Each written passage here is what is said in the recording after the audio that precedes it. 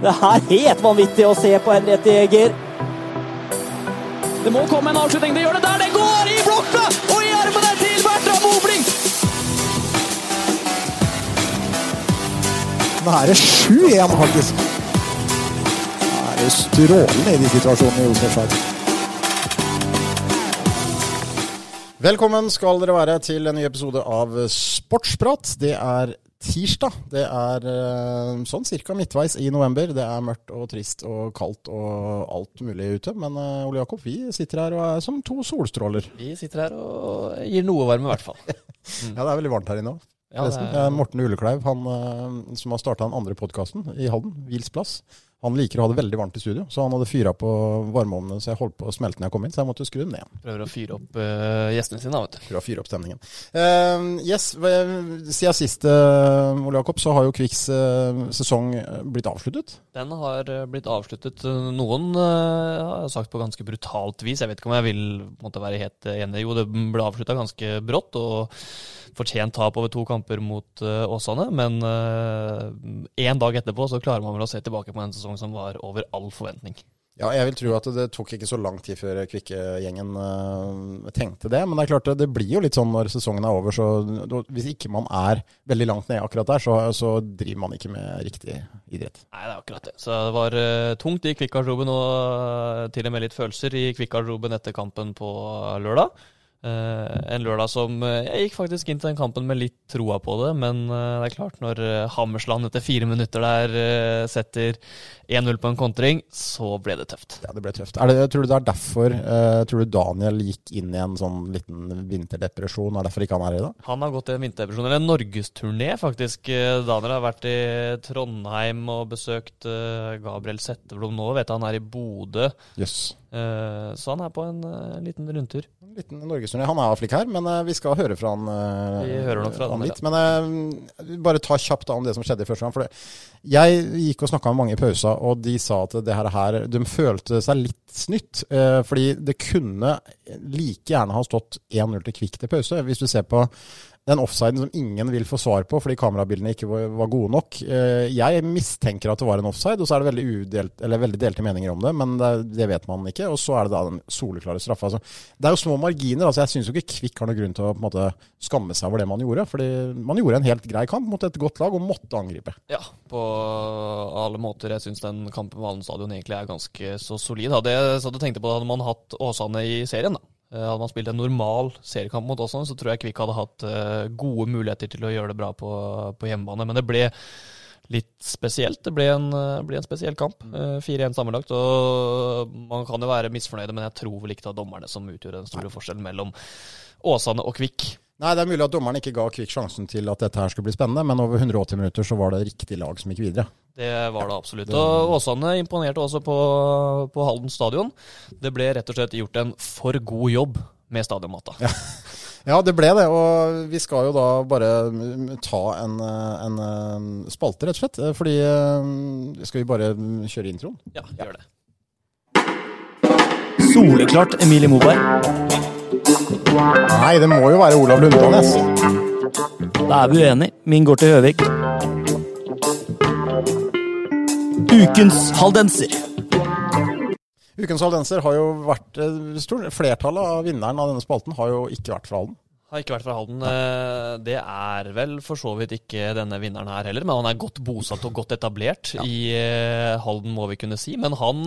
Kan vi kalle han haldenser nå? Ja, vi kan det, men for å begynne med det, han kom vel først til dette landet til Bergen. Det er helt faktisk, og da gjorde en god jobb for Åsane nesten, må vi kunne si, men også for Kvikk Halden. Ukens haldenser, han la ned utallige timer på den stadionmatta før lørdagens kamp. Og han legger ned utallige timer hver eneste uke for Kvikk Halden fotballklubb, daglig leder Harry Suklo. Yes, han får vel fortjent ukens haldenser. Må kanskje dele den litt sammen med bygartner Irene Østnes. Ja. Altså, eller Halden kommunes avdeling der.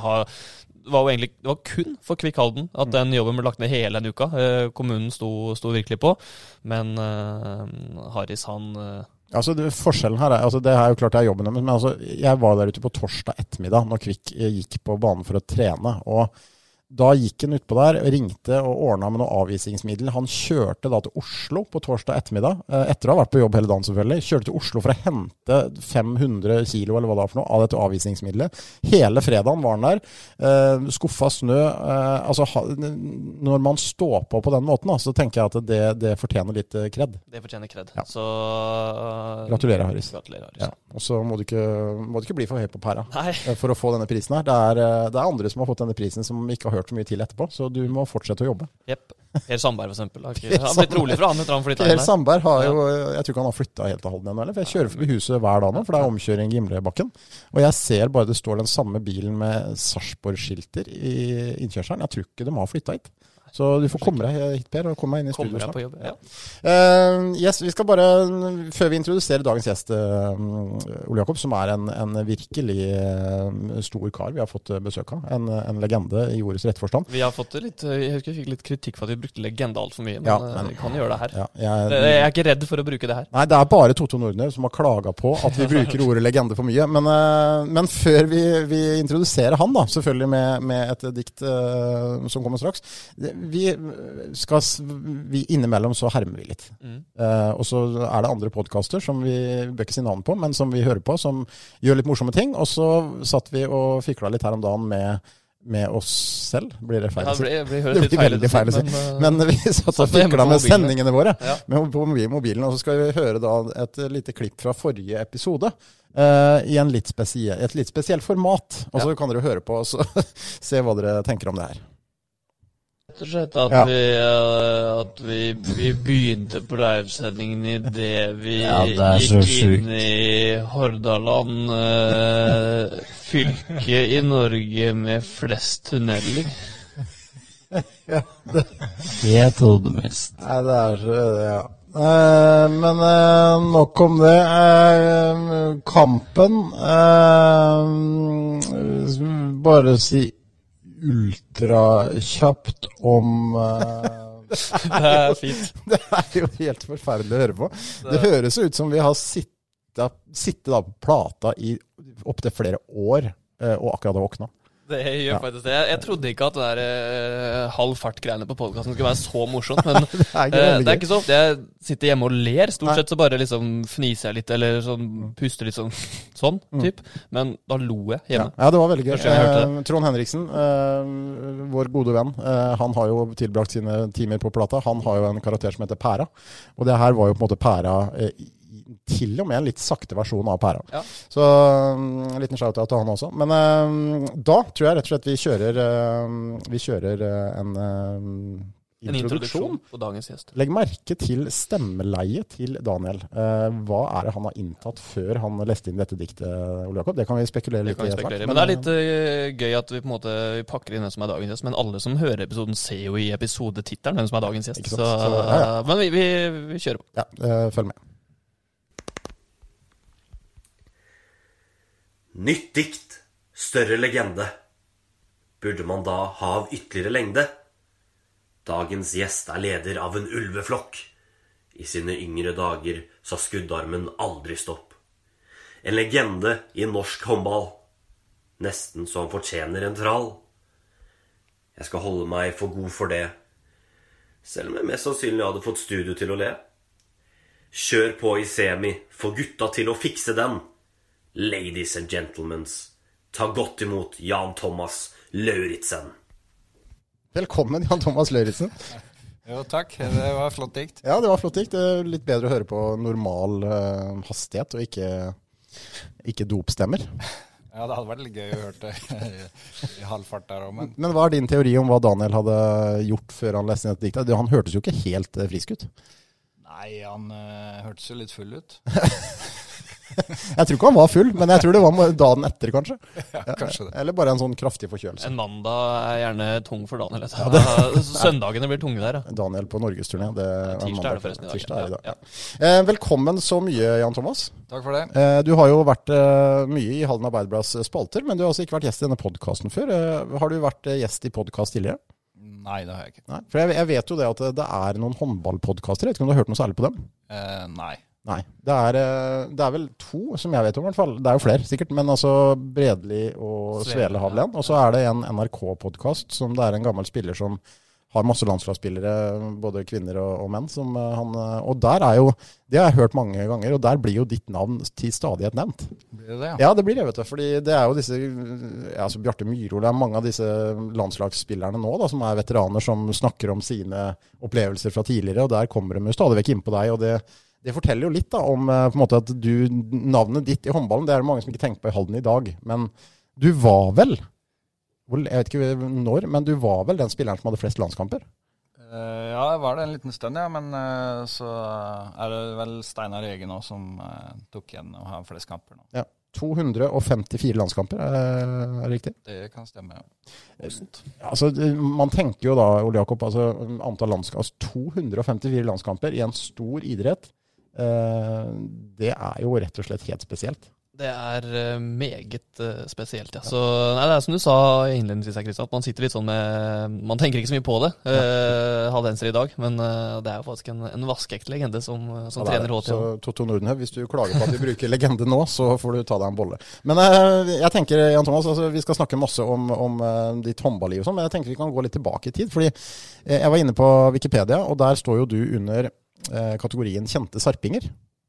Og der var det jo mange, blant annet Jarl Inge og Kai Henning Melberg sto da under kjente sarpinger. Det var veldig spesielt. Ja, det jo litt spesielt. Det med Sarpsborg skal ha alt til seg, eller hva greia? Jeg innrømmer at du en sarping, for du oppvokst I Sarpsborg, men de jo kun født der. Ja, jeg jo egentlig en skjebring da.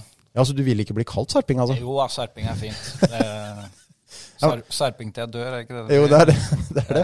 Nei, men jeg oppvokst I Skjeberg da, så før ved gamle kommuner og sånn, så var det jo skjebring. Men det litt sånn som tisterlinger som blir kalt haldensere, eller?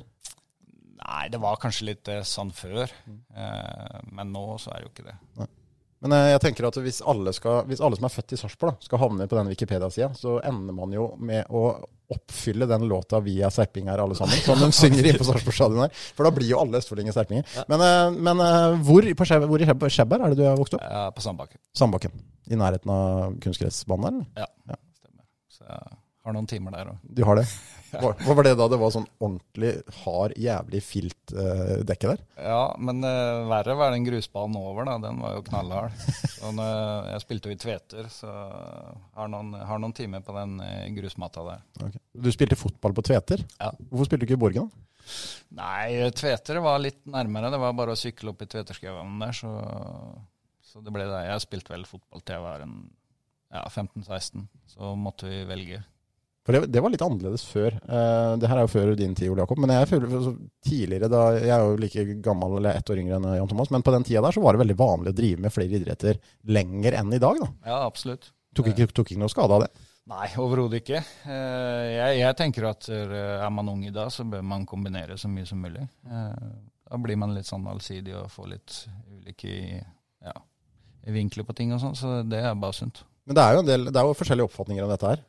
Ja, det jo det, men det kanskje blitt sånn at I dag så må man tidligere ta et valg, for det har blitt såpass seriøst på de aller fleste steder at det nytter rett og slett ikke å kombinere fotball og håndball for eksempel så lenge som det gjorde før. Jeg trener jo et 14-årslag kvikk selv, og det jo flere som I samme situasjon der, med spillere som trener håndball inne på Rolfsøy, det vel et sammenslåingslag der inne som gjør det bra, og spiller fotball I kvikk samtidig. Det ikke bare det, altså få det til å gå opp. Nei, det jo ikke det, men tenker du, Jan Thomas, at ungdom, og ikke minst da foreldrene deres I dag, kanskje føler at de har litt dårlig tid? Altså, de litt redde for å havne bak, og så ikke man tålmodig nok da?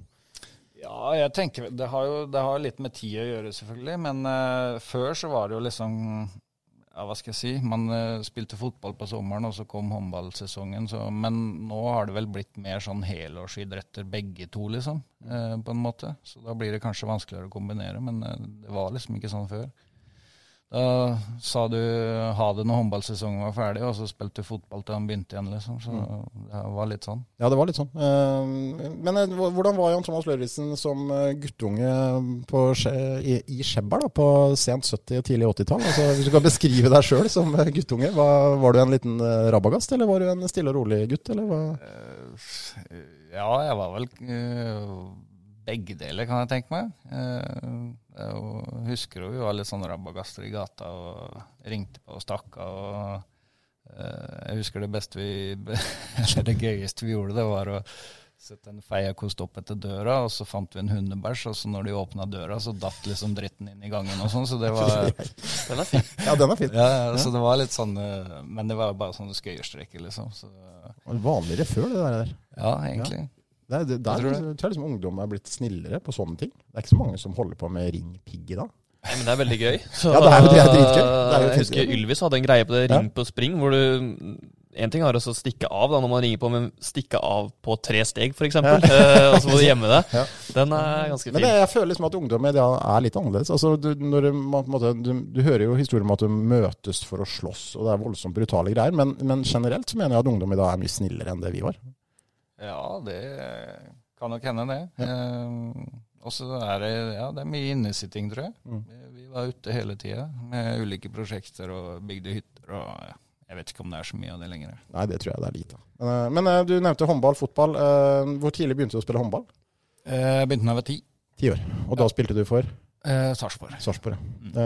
Var det drevet med noe annet? Jeg innbiller meg at sånn tidlig på 80-tallet i Sarp, jeg har jo slekt, jeg var jo veldig mye i Sarp, jeg har jo familien min derfra, og da spilte jo alle jeg så i Sarpsborg, spilte jo gatehockey.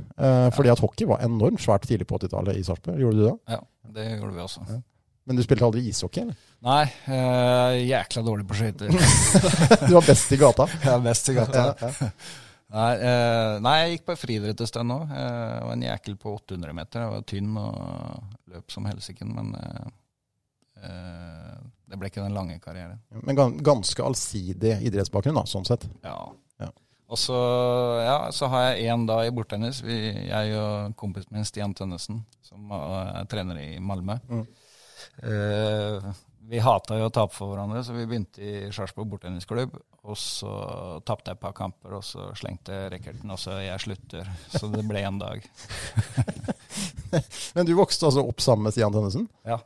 Det er ganske spesielt det. Altså 2 stykk fra samme by, samme område, som da blir 2 av de beste håndballspillerne i Norge. Ja, vi har jo et lignende tilfelle her som vi hadde på besøk før Kent Bergersen, med Ståle Solbakken og sånn fra Grue. Så man vokser opp i noen miljøer, og det er litt sånn med holdninger, ting man tar med seg, måten man trener på selvfølgelig sammen, at det åpenbart funker da. Men har du reflektert noe over det, Jan Thomas? Altså, hva var det i den oppveksten da, som gjorde at på en måte, dere 2 som kommer fra samme sted klarte å nå så langt da? Var det noe innflytelse?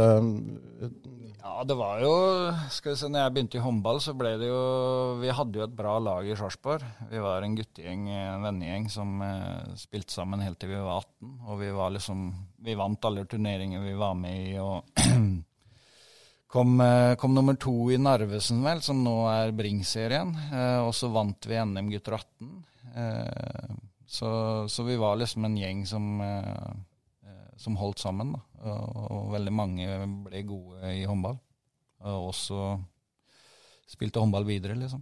Og det var jo da en oppvekst i et håndballmiljø som jeg regner med var trygg og god oppvekst, men samtidig også, vil jeg tro, ganske sånn sterkt konkurransemiljø, da. Hvor du på en måte, dere likte vel ikke å tape på trening eller på kamper eller noe? Nei, det er klart. Det henger litt igjen, det. Hvor dårlig taper var du? Nei, jeg var, hva skal jeg si, både og. Jeg kunne ta tap med fatning, men ikke hvis det var noe sånn urettferdigheter eller sånn inne i bildet. Da var det var da du tappte en bordtenniskamp? Ja. Helt klart. Da sto noen griser nett og inn, og nei, da går det ikke. Da fikk du nok, ja. Nei, men jeg tenker det man opplever i ung alder på det vi snakker om nå, da, det tror jeg har mye å si for hvordan man blir som utøver. At man er i et miljø hvor det er på en måte, de holdningene er på en måte skarpe nok, da. Helt åpenbart. Det er liten tvil om det, og man kan igjen dra det tilbake til hvordan man har trent, hvordan man er mot hverandre på trening. Så selvfølgelig så skal det være varmt og godt, men det skal også være tøft. Men du skapte jo den karriere ut av her, hvor du faktisk levde av det i mange, mange år, Jan Thomas. I hvilket øyeblikk var det du skjønte / bestemte deg for at dette her skulle du gå all in for? Nei, det gjorde jeg egentlig ganske tidlig. Jeg husker jeg hadde noen sånne der minnebøker på skolen og sånn, hvor man man skrev liksom at man ønsket å bli håndballproff. Og så liksom den drømmen var der ganske tidlig da. Og så blir det jo at man følte liksom var i toppen med Sarpsborg, og så kom man inn på noe juniorlandslag og ungdomslandslag etter hvert, og sånn, så man så jo liksom muligheten på en måte da. Ganske tidlig, at det var det jeg ville satse på. Så det frøet ble sådd ganske tidlig, sånn sett. Du dro da som 19-åring til Porsgrunn? Ja. Uredd, hvorfor havna du der? Nei, det var i eliteserieklubb på det tidspunktet der, og jeg fikk tilbud fra de etter gutter 18 i Sarpsborg, så da takket jeg ja til det. Så mulighet til å kunne spille mye der nede i i eliteserien, så da ble det det. Hvilke personer i det laget, rundt det laget, var det som på en måte ledet deg videre? Nei, det var først og fremst Harald Madsen, da, som da var juniorlandslags- og ungdomslandslagstrener på den tiden. Han ble senere A-landslagstrener som hentet meg. Og profiler der nede var Brede Larsen, Morten Dalland, og så fikk jeg 2 år der nede. Første året ble jeg skadet, tok korsbåndet, så da gikk det en liten realitet opp for meg der også, at håndball kanskje usikkert å satse på, så da måtte jeg ta opp noe fag og få meg en utdannelse, så jeg er glad for den dag i dag at jeg gjorde det, men så man har litt flere bein å stå på, men det var 2 fine år i Uredd. Men Bent Svele var ikke der da? Nei, han hadde akkurat gitt seg da. Ja. For det var jo på en måte den store Uredd-legenden. Ja. Fortsatt et stort navn i norsk herrehåndball. Og så tok du da turen til Viking, hvor du var i Stavanger da, i 7 år. Og Viking på den tida der var jo et storlag, masse publikum, altså, du fikk jo være med på en måte storhetstida til Viking håndball da. Ja, absolutt. Vi fikk jo et veldig godt lag etter hvert år, så opplevde veldig mye i Viking. Vi tok med oss 2 cupgull og 1 seriemesterskap vel. Spilt ut i Europa, kom langt i cupvinnercupen, semifinale der, røk vi for Santander fra Spania. Men det er gøy å se nå, når man ser liksom Elverum spille mot Pikt Seged og Versprem og sånn, så har også vi spilt mot dem i Viking, og vi har slått de også, så det er liksom, det sier litt om at vi var ganske gode da. Så det er litt gøy å kikke tilbake på. Hvordan var det for en sarping da å flytte til Stavanger, og du måtte slå litt rot der borte da? Du var der i 7 år, altså du ble vel litt etablert der borte? Ja da, det ble jeg. Mange venner derifra, og jeg tok utdannelse der, gikk på høyskolen der og sånne ting, så det var veldig fine år, og akkurat fikk litt samme følelsen i Stavanger som jeg hadde i Sarpsborg, at vi var en guttegjeng som holdt sammen ganske mange år og gjorde det bra, så det blir utrolig sånn samhold ut av det da. Men da du da var 20, da var du i Stavanger frem til du var typ 27-28 år? Ja, det kan det stemme. Ja, og da var det da turen gikk utenlands. Du var i 3 ulike tyske klubber. Ja. Fra 02 til 07. Essen først. Tusen Essen, ja. Og så var det Lübeck, altså Lübeck, eller? Ja, Nettelstedt, Lübeck. Ja. Men Lübeck, er det... Ja, nei, det er ikke den byen Lübeck, nei. Og så da Flensburg-Handewitt, ja. Til slutt. De årene i Tyskland, altså, hvordan var... Hvis du kan ha den største forskjellen på å spille i norsk elitserie Viking, og så komme til tysk håndball, altså hva var den største forskjellen på den tida? Nei, det er jo, hva skal jeg si, det er jo en av de beste ligaene, ja det er kanskje den beste ligaen i verden, også på den tida. Så fysikk og sånne ting var jo den store forskjellen sånn sett. Jeg husker jeg kom dit, og så skulle jeg ha hjelp med noe flytting, og så var det en som heter Mark Dragunski, som også var linjespiller og var med litt på tyske landslag og sånn. Han var 2,14, så han var rimelig svær. Og så spurte han, hadde jeg en sånn der 3-seter sofa, så spurte han liksom, han kalte meg Janni da. Janni, hvor du skal ha den her liksom? Nei, du får sette den bort i hjørnet der, og så bare den svære mannen bare bøyde seg over tresetteren med en arm, og så bare tok hun med seg tresetteren selv, liksom. Så, ok, så tenkte jeg, ja, her blir det interessant å spille. 2-14 der, ja. Ja, da får du en liten reality-sjekk. Ja. Men altså, hvordan måtte du innrette deg som håndballspiller da, for å på en måte ta det steget? For det er jo et steg. Ja, det er klart. Nei, det blir jo litt sånn at man, ja, hva skal jeg si?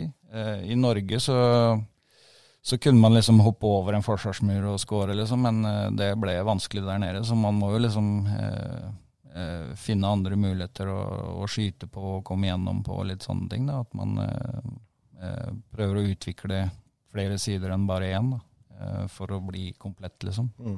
Det er jo litt sånn, hvis du trekker paralleller til fotball her, Løkop, altså det er mange norske spillere som gjør det bra i andre ligaer, kan gjøre det bra i Bundesliga, kan gjøre det bra i skotsk liga, nederlandsk liga, til og med fransk liga, og så kommer man kanskje til Premier League, hvor man ser at nei, det her det funker ikke for meg. Altså så god er jeg ikke. Og det er liksom, hvis du trekker til håndball, så er jo Bundesliga håndball er jo som Premier League i fotball. Det er det. Det er det ypperste. Det er der det er vel mest penger, kanskje størst ressurser, størst interesse, ikke minst for håndball. Og da er det ikke mange som får seg en liten reality check når man kommer dit. Og en annen kultur også da. Du har jo tidligere fortalt at i tysk håndball så er det helt vanlig at man tar seg en øl i garderoben etter kampen. Det betyr jo ikke dermed sagt at de er useriøse eller dårlig trent, men det er en veldig store kulturforskjeller da. Ja, det er klart. Det er det jo. Og ja, hvis jeg tenker det sånn trenermessig også, så er det jo store forskjeller der nede, så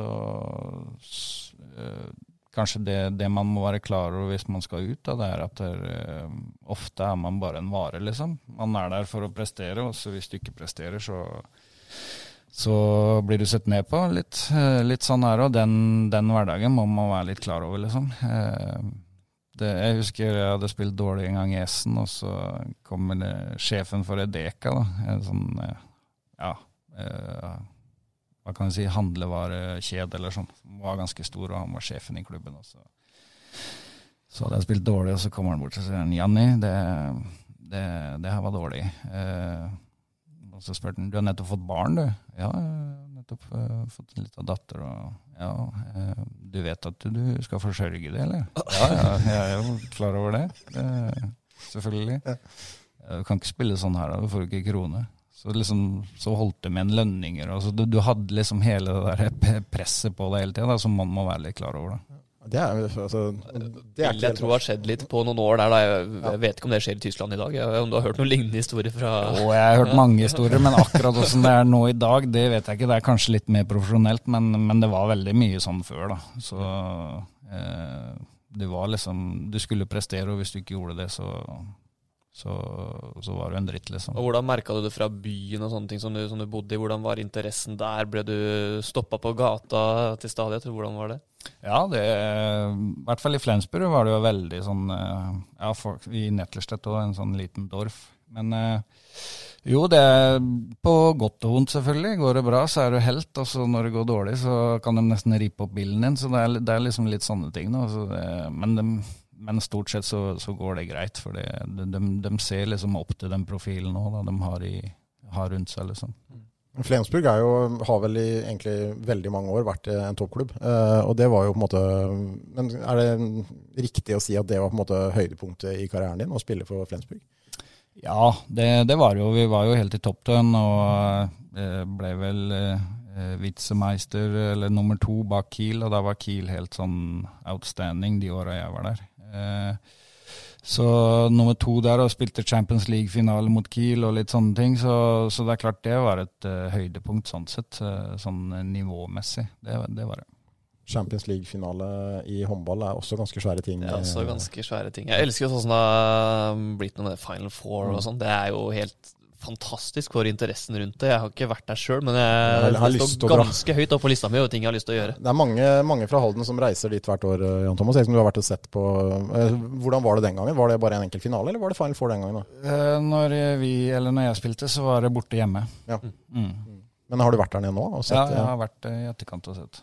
Så det er jo fantastisk. Det er jo i Köln Arena, og det er et par og 20 000 mennesker inne, så det blir en trolig stemning. Men når du kommer ned der da regner jeg med at du fortsatt blir gjenkjent, altså folk husker deg jo. Ja da, håndballmiljøet er jo ikke sånn veldig stort på en måte, så, og håndballmiljøet er egentlig veldig, veldig inkluderende overalt egentlig, så det er klart man treffer mange gode og gamle kjente. For det var vel en gjeng fra Tisteren som begynte å reise nedover da du spilte der? Ja. De reiser vel fortsatt nedover, tror jeg? Jeg tror det er en del av dem i hvert fall. Ja. Det er stas. Og så ble det da, etter Flensburg, så var det da et par år i Danmark. Ja, stemmer. Bjerringbro, Silkeborg. Jepp. Og det var en slags, var det den gang et steg ned for deg, eller var det?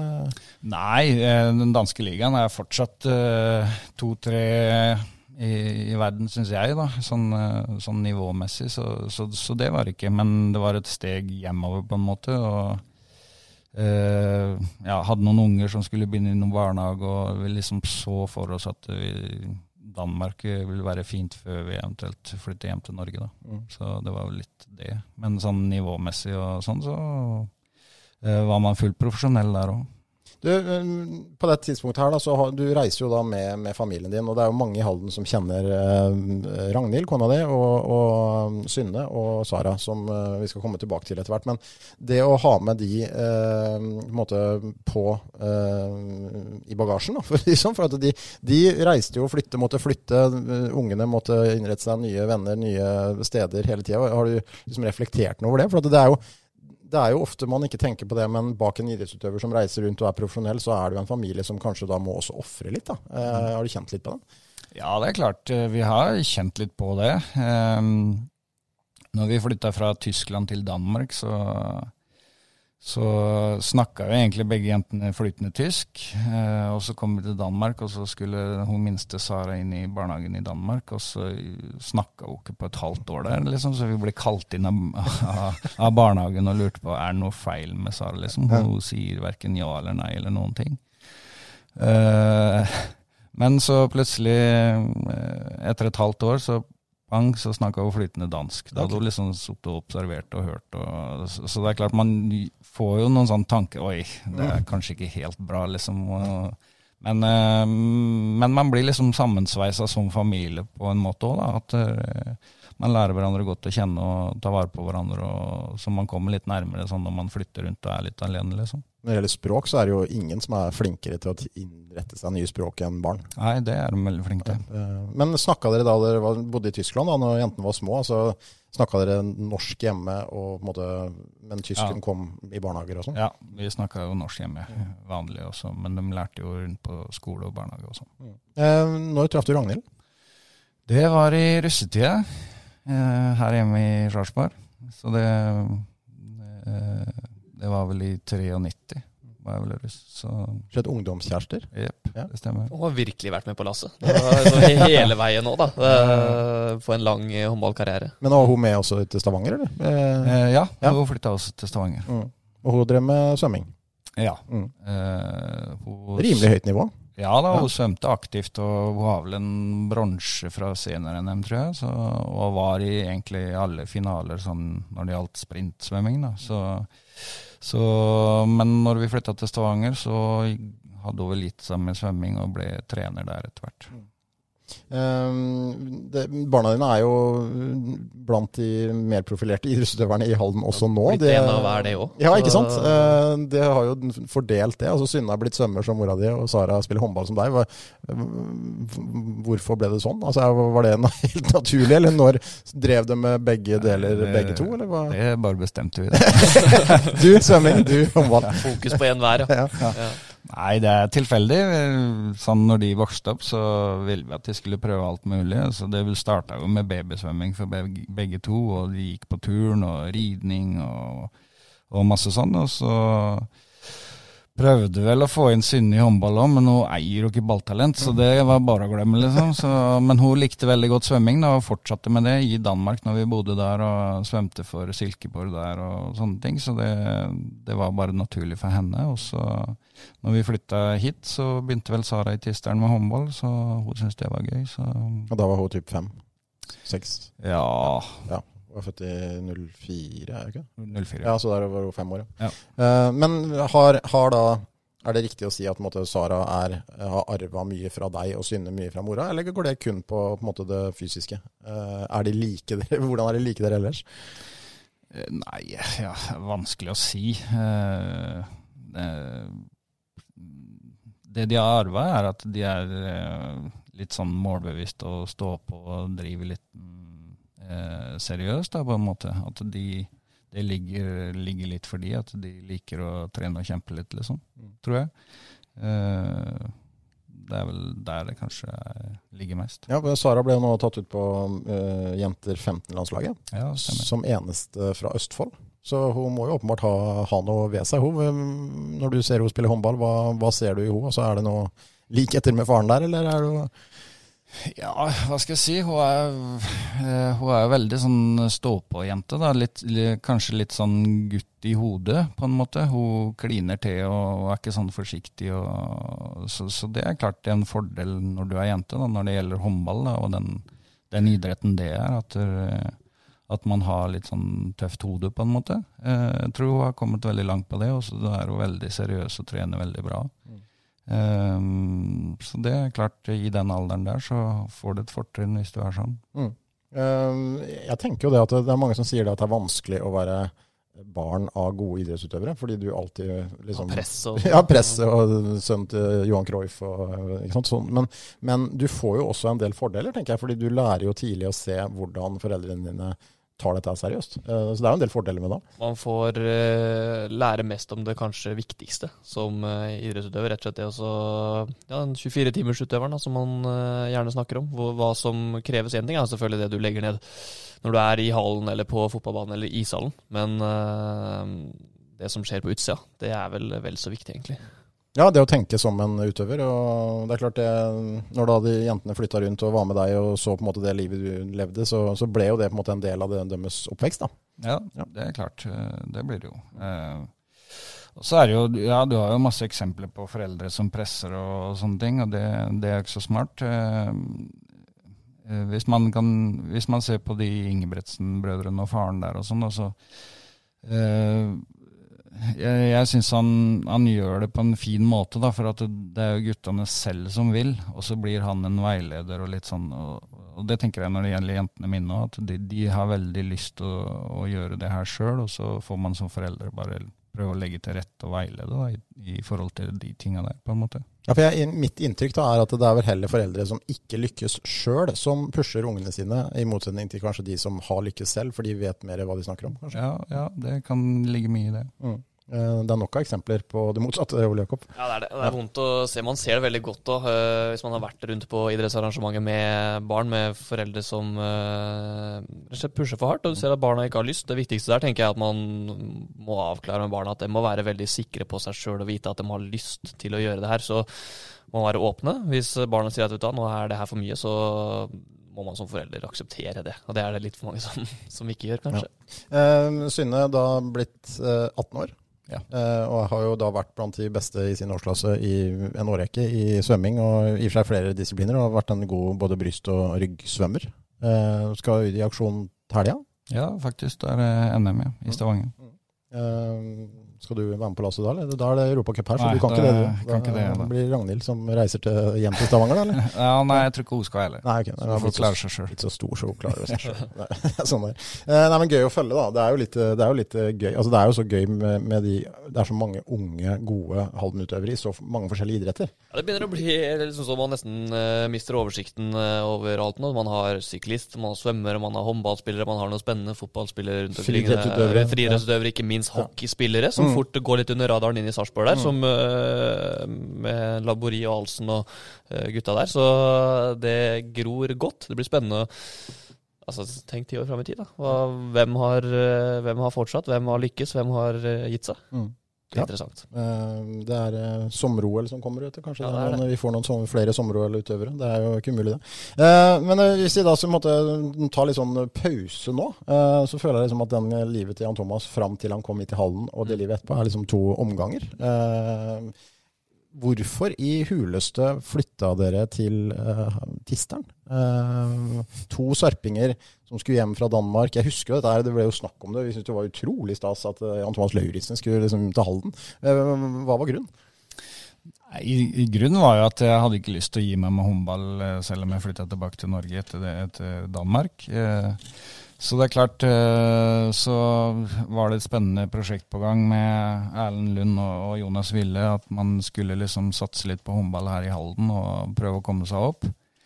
Så det hørtes veldig spennende ut, og jeg ville fortsatt spille litt, så da tenkte vi at det en god kombinasjon, og så bodde foreldrene mine i Sarpsborg, og foreldre til Ragnhild i Armark, så da var Halden midt imellom, så da tenkte vi, ja, det midt i blink det. Så ble det Asakåsen? Ja. Dere kjøpte tomt. Da var det vel ikke noe hus der oppe omtrent? Da dere kjøpte tomt der? Nei, vi kjøpte tomt en av de som var der tidlig. Ja. Flyttet da hit, kom inn i Tisteren, og jeg har jo snakket mye med Jonas Ville om dette her, og hvor viktig du var for på en måte etableringen av det som nå kalles HTH-kulturen da. Fordi da var det jo en gjeng med ganske unge gutter som ikke hadde, på en måte, hadde noe erfaring fra et nivå, og så kommer da en av de største legendene i norsk håndball inn, og tar på ingen måte, og det her Jonas sine ord, han beskriver det jo som om, når Jan Thomas kommer tilbake, så det ikke snakk om å ta det her på hæren som en sånn liten avslutning. Han båndseriøs, ydmyk, på en måte en som setter standarden, da, og hvor viktig du var. Altså, hvilken holdning hadde du selv? Det ligger vel, hvis jeg kjenner det rett, helt naturlig for deg, men tenkte du noe på det? Nei, det som du sier, hvis jeg først med, så vil jeg jo være med 100%. Og da gjaldt det liksom å sette den treningskulturen som også ville ha da, på en måte, at skal vi bli gode, skal vi klare de målene vi setter oss, så må vi jobbe hardt for det, liksom. Så var det jo tøft å kombinere det med 100% jobb og sånn siden av, sånn som noen av guttene nå har i lag og sånne ting også. Men at når man først sammen, så at man gjør det 100%, det var litt viktig. Jonas fortalte meg at du jo en veldig sindig kar. Veldig sjelden du blir sint, men du hadde kanskje 1 til 2 ganger i året hvor du virkelig ble sint, og han så det svarte øya dine. Hva det som skal til for at det dukker opp? Nei, det jo når du treffer nettet og ballen går inn og litt sånn. når det urettferdig og ikke bra nok da, så nei da. Nei, det jo det når det går på innsats og sånne ting, og når man ikke gjør det man blir enig om på en måte, da kan jeg bli sint. For disse unggutta, var det sånn at du på en måte da var sinnet på deg selv, eller sinnet på andre, eller hva? Nei, som jeg kan huske, så gikk det vel litt på at det var dårlig innsats, eller ja, hva skal jeg si? Vi fylte ikke de verdiene vi ble enige om på en måte. Jeg har hørt historien om en løpetest på Halden stadion, hvor du hadde med jentene dine, eller en av dem, eller begge, da du på en måte, det var en stund etter du hadde kommet, og du hadde jo full jobb, du hadde familieliv, du hadde håndballen, og det var jo vanskelig på en måte å opprettholde kanskje den fysiske løpeformen som du hadde før, da, og det helt naturlig. Altså, du var jo begynt å dra på året, og i tillegg så hadde du full jobb ved siden av. Og hvor da disse jentene stod, og hver gang du rundet, og jeg vet ikke om du husker den historien her, men Jonas husker det veldig godt og synes det var veldig gøy. Det var hver gang du kom til jentene som da stod og heia på, og kom igjen pappa og sånn, og til slutt det ble verre og verre for hver runde, og du følte at du var lenger og lenger bak, og at det da til slutt så sa du bare stopp. For tålmodigheten din, da. Ja, det kan vel hende det. Det aldri gøy å ikke ha kroppen med på lag, selvfølgelig. Så, nei, men det husker jeg at det var hardt, og det å innse at den fysiske formen ble dårligere og dårligere, og kroppen ikke hang med på en måte, det litt tøff reality check. 5 år tok det altså før HTH, som det da var, du begynte jo i Tisteren, klarte det. Det tok mange år. I telefonen det skal innføre sånn bot, sånn sportsprat-bot for telefonen. Ja, det greit å være tidlig. Det tok altså 5 år, det tok ganske mange år, men til slutt så lyktes dere i 2014, den marskvelden. Jeg vet ikke om du var der, Ole Jakob, i Remdalen? Det kan godt hende jeg var, men jeg husker det faktisk ikke veldig godt, men var det Sankt Halvard? Nei. Ja, var det ikke det? Jeg tror det var Sankt Halvard i oppbrukskampen. Ja, det tror jeg det var. Men den kvelden og det øyeblikket da du banka inn et mål og feiret med rett og slett en breakdance ute på parketten i Remdal. Det tok helt fullstendig fyr. Altså, hvilke minner har du fra den kvelden? For du sa den gangen at det var et av de største øyeblikkene i karrieren din, rett og slett. Ja, absolutt. For det var jo liksom et mål vi satt oss, og som du sier, så tok det 5 år, så jeg ville liksom ikke gi meg før vi hadde klart det på en måte, så det var litt deilig å avslutte det og klare å rykke opp, så men sånn det jo med alle mål man setter seg liksom, det utrolig deilig når man klarer å oppnå de. Men den ormen og den breakdansen, var det noe du lærte i Skjeberg, eller var det? Ja, det lærte jeg i gata på Sandbakken. Ja, for det når du da vokste opp på 80-tallet, så var jo breakdance stort. Ja, det var det. Og dere hadde en egen gruppe, eller? Ja, vi hadde en litt sånn gategruppe da, så... Men de andre ble jo så gode etter hvert så ble jeg bærende med stereoen, og så danset de andre. Hva helt... Med marken på slutten her. Hva kalte dere? Nei, det husker jeg ikke. Ja, Nei. Men vi hadde breakdance-klubb, og så hadde vi en ninja-klubb, og laget noen ninja-stjerner, og så det var mye greier. Ja, det var da Jan Thomas var sånn par og 20, tenker jeg. Ja, ikke sant. Jeg vokste opp på 80-tallet, Ole Jakob, det var veldig spesielt. Det var en del ting som på en måte bare man måtte. Men vi tenkte du har jo fått en oppgave som vi kan ta før vi tar litt spørsmål og sånn. Altså, du fikk en oppgave om å sette opp... Ja, det var vanskelig. Ja, ditt all-star-lag fra på en måte de 10 årene i Halden da. Både som spiller og trener, fordi du kom jo da tilbake etter noen år som trener for HTH. Hvis vi begynner med keeperplassen. Ja, jeg har ikke klart å bare ta ett navn på plassene. Nei, der det mange gode kandidater akkurat på den... Nei, keeperplass, jeg har med liksom Valstad, Beck og Bertra med da. På den keeperlista der, at så blir det sånn... når man ser det over tid, da, så blir jo den keeperen som var da, var viktig for den tida og litt sånne ting, så det blir jo veldig vanskelig å bare plukke igjen, synes jeg. Selv om da Bertram bare har vært her et halvt år og Beck var her i mange år, så skjønner jeg at du har med Bertram likevel, for det han har gjort i høst, det ganske sjukt. Ja, han har stått veldig bra, og fremtiden også jo bare mye mer spennende, liksom, på en måte, hvor god han kan bli. Hvor trygge var dere på Bertram da dere hentet han før sesongen der? Jo, vi var ganske trygge. Vi visste at det kom en bra målvakt hit, det klart. Og så visste vi også at Beck hadde stått bra, og det var vanskelig å fylle skoene på en måte, men vi trodde og håpet at Bertram fint skulle klare det. Men litt forskjellige typer, kanskje? Absolutt. Ja, han har kanskje litt mer sånn, måte, gjennomsnittlig energien høyere enn Beck. For Beck var jo sånn at når han skrudde på, så var han jo umulig. Men han hadde også perioder kanskje på trening også, hvor han skrudde av. Ja. Nei, der har Bertram vært veldig dyktig. Han byr på seg selv og kommer med masse energi. Og det merker man jo også på publikum, på kamper og sånne ting. At han gir veldig mye av seg selv, og det gjør han også i treningsarbeidet. Men man skal ikke undervurdere betydningen Rasmus Beck har hatt for håndballen i Halden, for han har i mange år vært. Når Rasmus Beck går i sin zone, så det en sånn veldig sånn da det omtrent helt stille. Da tror jeg han ikke hører noen ting. Da tror jeg bare han så fokusert på den ballen hele veien, mens Bertram Hobling litt mer overalt. Ja. Og så det kanskje morsommere for de på tribunen å se Bertram Hobling i zona hans, men Rasmus Beck, han stengte butikken der. Da tror jeg det var kjipt å være motspill. Ja, da tror jeg det var kjipt. Vi kan kanskje ta kantene. Ja, venstrekamp har jo William Nilsen Nygaard. Ja.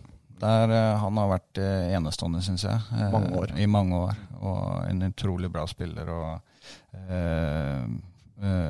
utvikler fantastisk god i forsvar, står toer og sånne ting. Så han har veldig mange kvaliteter. Ekstrem på kontra og så venstrekanten var ikke vanskelig å plukke ut, synes jeg. Kanskje litt verre på høyrekant?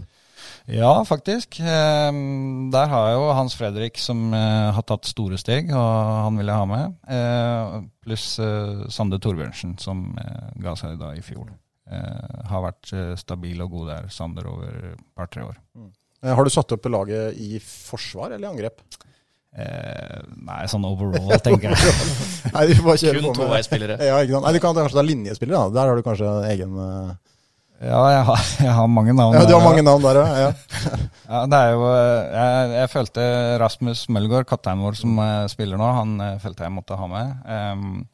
Thomas Solstad, som da utviklet seg veldig og har blitt en veldig god linjespiller, og han står vel og banker på landslagsdøra nå, tenker jeg. Det var snakk om at han kanskje kunne komme nå, så han han har gjort det bra i Elverum også. Gjort det bra i Elverum også, bra i Champions League og sånne ting. Så har vi selvfølgelig Andreas Folkstrand, som var utrolig viktig den tiden når jeg spilte, og var fantastisk god, både forover og bakover, og har gjort masse for HTH. Og så har vi Besar Dakai, som jeg også ville ha med, som dro til Danmark og gjør det veldig bra der og utviklet seg veldig.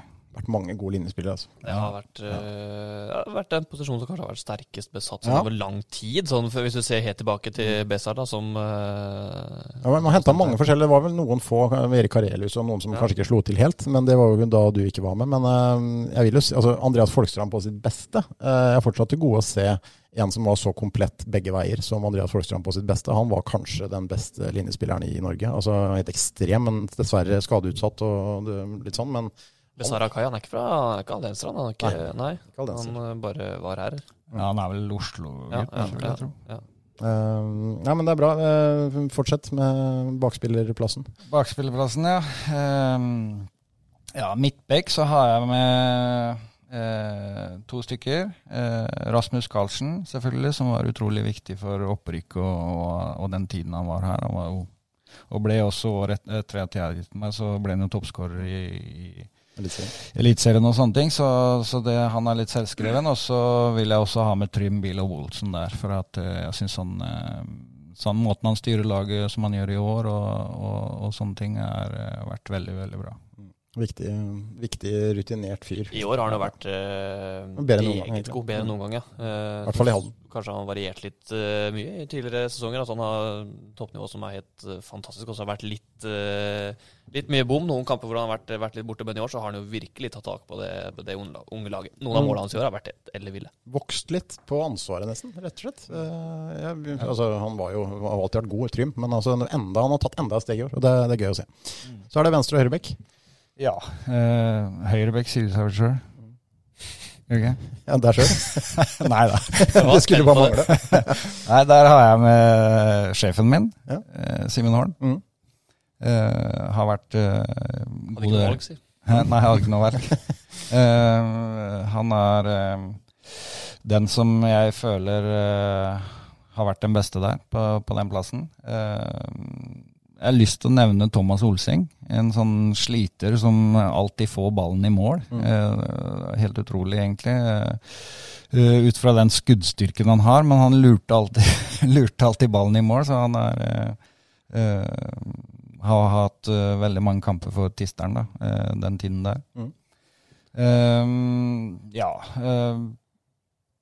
Venstrebekk, så sier det seg selv, det her med Victor Schillammer. Utrolig viktig de årene han var her, og en målmaskin. Men Venstrebekk har egentlig mange. Kristian Stranden, som var en målmaskin i hvert fall i fjor, og de årene han var her, kom jo som unggutt og tok steget liksom, på en måte. Veldig spennende spiller og er nå i Sverige, i Skövde. Tisteren-tida, Magnus Rugås. Han var god. Ja, han var god. Kom fra Danmark, etter å ha vært proff der, eller sånn semiproff i hvert fall, og så var det utrolig god for Tisteren og de årene. Til å være så liten hadde han en vanvittig sånn hamra et skudd. Ja. Rask og... Han røyka Kilsen, var det ikke... Jo, det gjorde han jo. Ja, jeg husker det gikk vel og går vel fortsatt gjeter om det smellet oppe i Tisterenshallen der. Det stemmer det. Det er fælt. Det er hyggelig. Så var det jo synes jeg en av de bedre venstrebekkene som har vært her, Lars Jakobsen, gjorde det veldig bra når han var her og dro videre derifra til Arendal, tror jeg. Skuddrepertoar som nesten ikke har sett maken til. Han nå? Han er vel i Danmark. Jeg tror han er i Frankrike nå? Ja, kanskje Frankrike, ja, stemmer, han dro dit, ja. Han var i Midtjylland, og så dro han, ja, stemmer det, han dro til Frankrike. Ikke helt oppdatert, men det kan stemme. Nei. Og så vil jeg jo ha med en haldenser der da, Kristoffer Henriksen, som Jonas sier, at han kom slentrende innom, og så herjer han med alle som jeg har på blokka her også. Så det er noe med det, at Henriks er Først og fremst en veldig, veldig god forsvarsspiller. Og jeg glad jeg har fått med han, selv om han ikke med sånn 100%, så bidrar han og en del av kulturen sånn sett han også. Så det liksom de navnene jeg har følt jeg må ha med, på en måte. Ja, nei, men det var et bredt og godt lag. Ja, absolutt. Hadde du hatt den stallen der, Jan Thomas, til hver kamp, så kunne vi prestert greit. Det hadde vi gjort, det. Selv om noen av dem kanskje ikke helt på høyden lenger, så tror jeg det hadde blitt et veldig bra lag. Vi har fått inn noen spørsmål. Hvilken spiller du har trent eller spilt med har hatt aller størst vinnermentalitet? Om du har noen sånne skrekkhistorier / gode historier om det, det noe sånne som dukker opp? Den er det er ganske mange som har hatt vinnermentalitet. Ja, men, det jo det. Jeg må egentlig nevne Jonny Jensen når det gjelder sånn fighting og vinnermentalitet, liksom, at det uansett hvordan det så ut og hvordan det lå an, så var det i hvert fall en som kjempet, og det var han, liksom, på en måte. Så der den sterk, ja. En profil i norsk håndball som også har hatt sine negative episoder, men dere har vært gode kompiser i mange, mange år. Ja, det har vi. Bodde på samme rom på landslag. Ja. Et stort navn. Hvem han trener? Nei. Falk. Falk, nei. Du har vært på mange destinasjoner, vil jeg tro. Det noen som spør her, hva den beste hotellfrokosten du noen gang har spist? Jeg regner du har bodd på din del av hoteller gjennom året?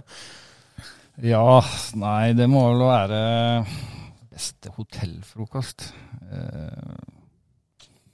Den ikke lett. Nei, det mange. Nei, men jeg synes norske hoteller har bra standard. Og det jo den maten man mest fornøyd med, på en måte. At det det man vant til, så... Men noe spesielt hotell, det kan jeg ikke huske nå. Ja. Mange som snakker om hotellfrokoster, Ole Kopp. Ja, det blitt en stor sak. Men jeg enig med Jan Thomas at norske hoteller har stort sett ganske bra standard på frokosten, vil jeg tørre å påstå. Vi har fått et spørsmål fra Adrian Overvik, litt sånn generelt da, hvem som beste medspiller altså i Norge og i utlandet. Hvis du klarer å svare på det, har vært noen etter hvert, men... Og så fikk jeg et oppfølgingsspørsmål om beste håndballspiller fra Alta. Så du får svare på det til slutt. Men kan det være? Håvard Lillemoen var i Alta, husker jeg spilte. Han fra Halden. Knut Arne Iversen. Nei, Adrian skulle kanskje hatt med han på lista her også. Beste Alta-spiller, helt klart. Nei, beste medspiller... Jeg tenker sånn, først og fremst så tenker jeg fordi jeg spilte mange år sammen med Christian Berge og han var midtbekk og styrte spill i Viking og han var flink til å få meg i gå liksom, på en måte, eller mannen han hadde siden av seg så. Han hadde mye ved seg og god med linje og god med andre spillere så jeg vil kanskje trekke fram han som et bra eksempel der. Og i utlandet? Ja, det får bli den samme. Jeg har spilt litt sammen med han i Flensburg også, men der man, i hvert fall, der tenker man litt på seg selv i Bundesliga, litt sånne ting også da. Så nei, det må bli Christian Berge, begge steder. Det jo litt sånn som det blir liksom som å velge mellom sine egne barn, når du har spilt sammen så mange. Det ikke lett. Det begynner å bli noe etter hvert. Mange gode spillere. Christian Berge ganger 2, og Adrian Overvik best i Alta. Ja, eller Knut Iversen, var det det? Som god nummer 2. Vi var litt innom fotball her. Altså, du var jo på Halden stadion også på Kvikk-Arena, så jeg regner du generelt interessert i sport? Ja, det Ja, det noe lag du føler litt spesielt i fotball, eller? Nei, jeg var en gammel Tottenham-fan når Torskvetten og sånn stod i mål, så da følte jeg veldig, veldig med på de. Eller veldig vel å overdrive, det det. Men akkurat nå så har jeg ikke egentlig noe sånn fotballag som jeg blør for, sånn som jeg gjorde tidligere, egentlig. Men du kan nyte en god fotballkamp? Ja, absolutt. Jeg synes det men jeg synes det mest gøy med mesterskap og sånne ting, da. VM og Champions League og litt sånne ting. Hvordan var du som fotballspiller på Tveter? Skal du beskrive deg selv? Jeg vil tro habil. Ja. Spilte sweeper bak i forsvaret. Åja, du var sweeper, Ja. Det var på den tiden man faktisk hadde sweeper i Olav. Libero og sånn. Ja. Som Baresi-typen. Nei, men det ble kanskje mest måk og mæl og trekk ut gutter. Men ja. Tveter slår meg kanskje ikke som den klubben med, liksom, som mest tiki-taka-inspirert. Nei, Inne i skauen der. Nei, det kan nok hende. Overraskende nærme Halden, egentlig. Ja, det er det. Når man kjører oppover. Det bare rocker veien, rocker og sånn, ja. Men, nei, men jeg kan se for meg det. Du har jo da, vi har jo da en kamp som kommer i morgen mot Elverum, Jan Thomas. Vi må ta litt om den. Altså, vi nevnte jo Thomas Solstad, for jeg håper at han ikke har en maksdag. Mats Fredriksen kommer ikke med på laget. Er det et lite stikk foran morgendagen, eller? Det nok et lite stikk. Ja. Tenker nok det. Det får Mats tåle. Men altså, det jo, dere møtte jo Elverum da, har jo spilt mot Elverum masse ganger. Dere har vunnet noen ganger, dere har tapt noen ganger, det har vært mange dyster der. Men den kampen i morgen, altså, hvor spesielt det å spille en NM-semifinale på hjemmebane? Altså, det ikke så ofte man opplever det. Det jo en spesiell anledning, da, det å ha mulighet til å komme til Spektrum, for det jo det veldig mange håndballspillere i Norge drømmer om. Og dere fikk oppleve det i fjor. Ja da. Nei, det klart det en litt sånn spesiell kamp. Vinner man den, så man jo i cupfinalen, liksom. Så vi vil jo gjøre alt for å klare det. Jeg tror guttene innstilte på og gjøre alt det de kan. Og så blir man jo alltid, selv om vi ikke vant i fjor, så blir man jo litt sånn historisk på en måte det laget der da. Og så da får jeg håpe at det laget vi har i år, at de også blir litt historiske. Hvor stor sjansen for at dere klarer dette her?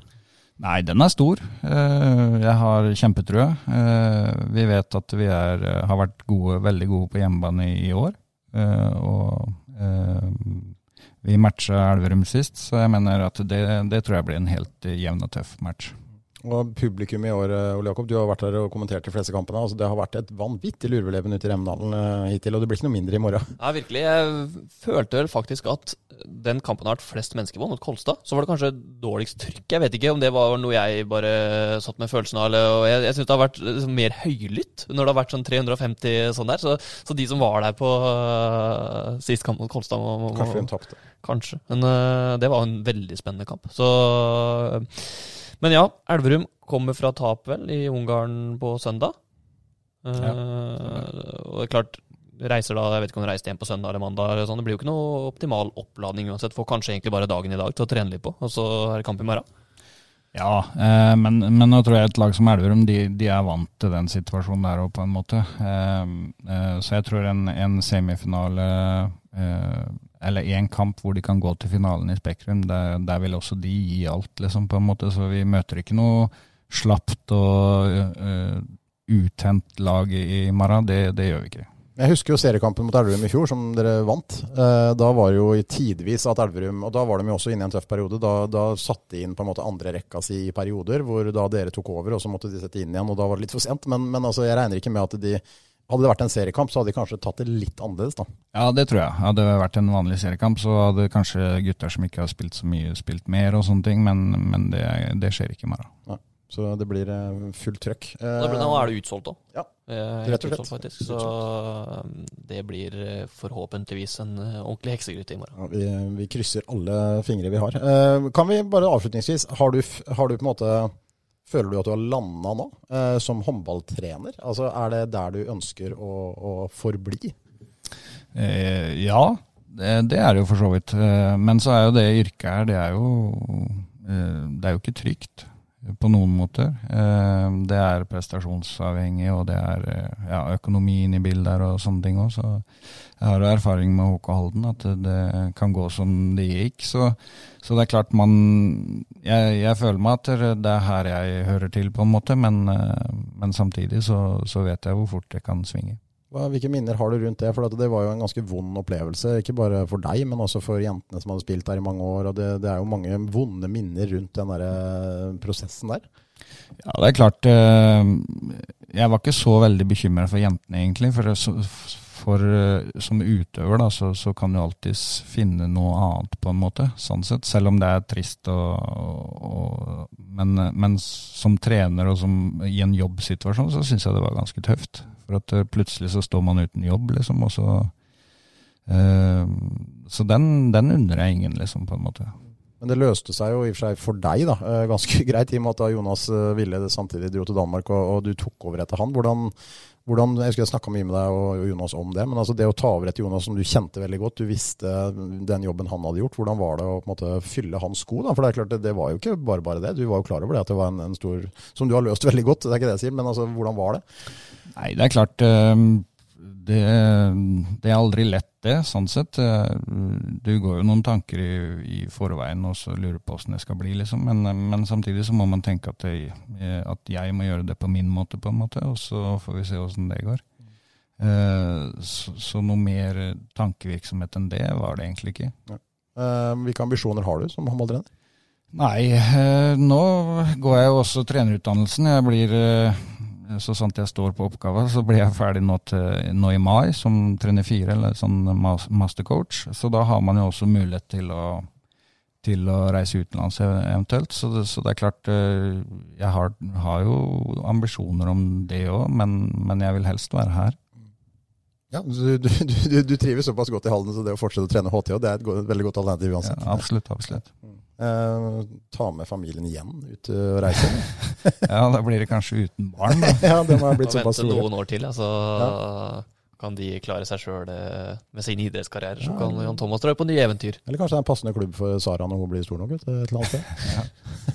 Det blir spennende å følge videre, både barna dine og familien. PSG har vel høvelig lag både på herre- og damesiden. Ja, dem tror jeg. Kanskje det hadde vært noe. Godt. Ja, det trener PSG. Det er stort høyere, kommer det vel ikke i hierarki i håndballverden, vil jeg tro. Nei, det gjør man nok ikke. Masse lykke til i morgen, Jan Thomas. Takk for det. Veldig hyggelig at du stakk innom. Takk. Jeg føler vi har blitt litt klokere. Ja, absolutt. Nå, jeg holdt på å si vi kunne oppfordre folk til å komme til Remdalen i morgen, men det kan vi ikke nå, for det er utsolgt. Så får vi oppfordre til å se på HTV. Ja, det må vi gjøre. Høre på Ole Jakob i... Og for litt dårlig samvittighet for det, noen som sier sånn, nei, vi vil ikke at dere sender kampene på TV, for da kommer ikke folk, men nå er det faktisk utsolgt, så nå kan vi oppfordre alle til å se på HTV. Må dere se på. Ja, det blir gøy. Ha en fin uke, og så høres vi igjen snart. Yes. Har du et enkeltpersonforetak eller en liten bedrift? Da er du sikkert lei av å høre meg snakke om hvor enkelt det er med kvitteringer og bilag i fiken. Så vi gir oss her, vi. Fordi vi liker enkelt. Fiken, superenkelt regnskap.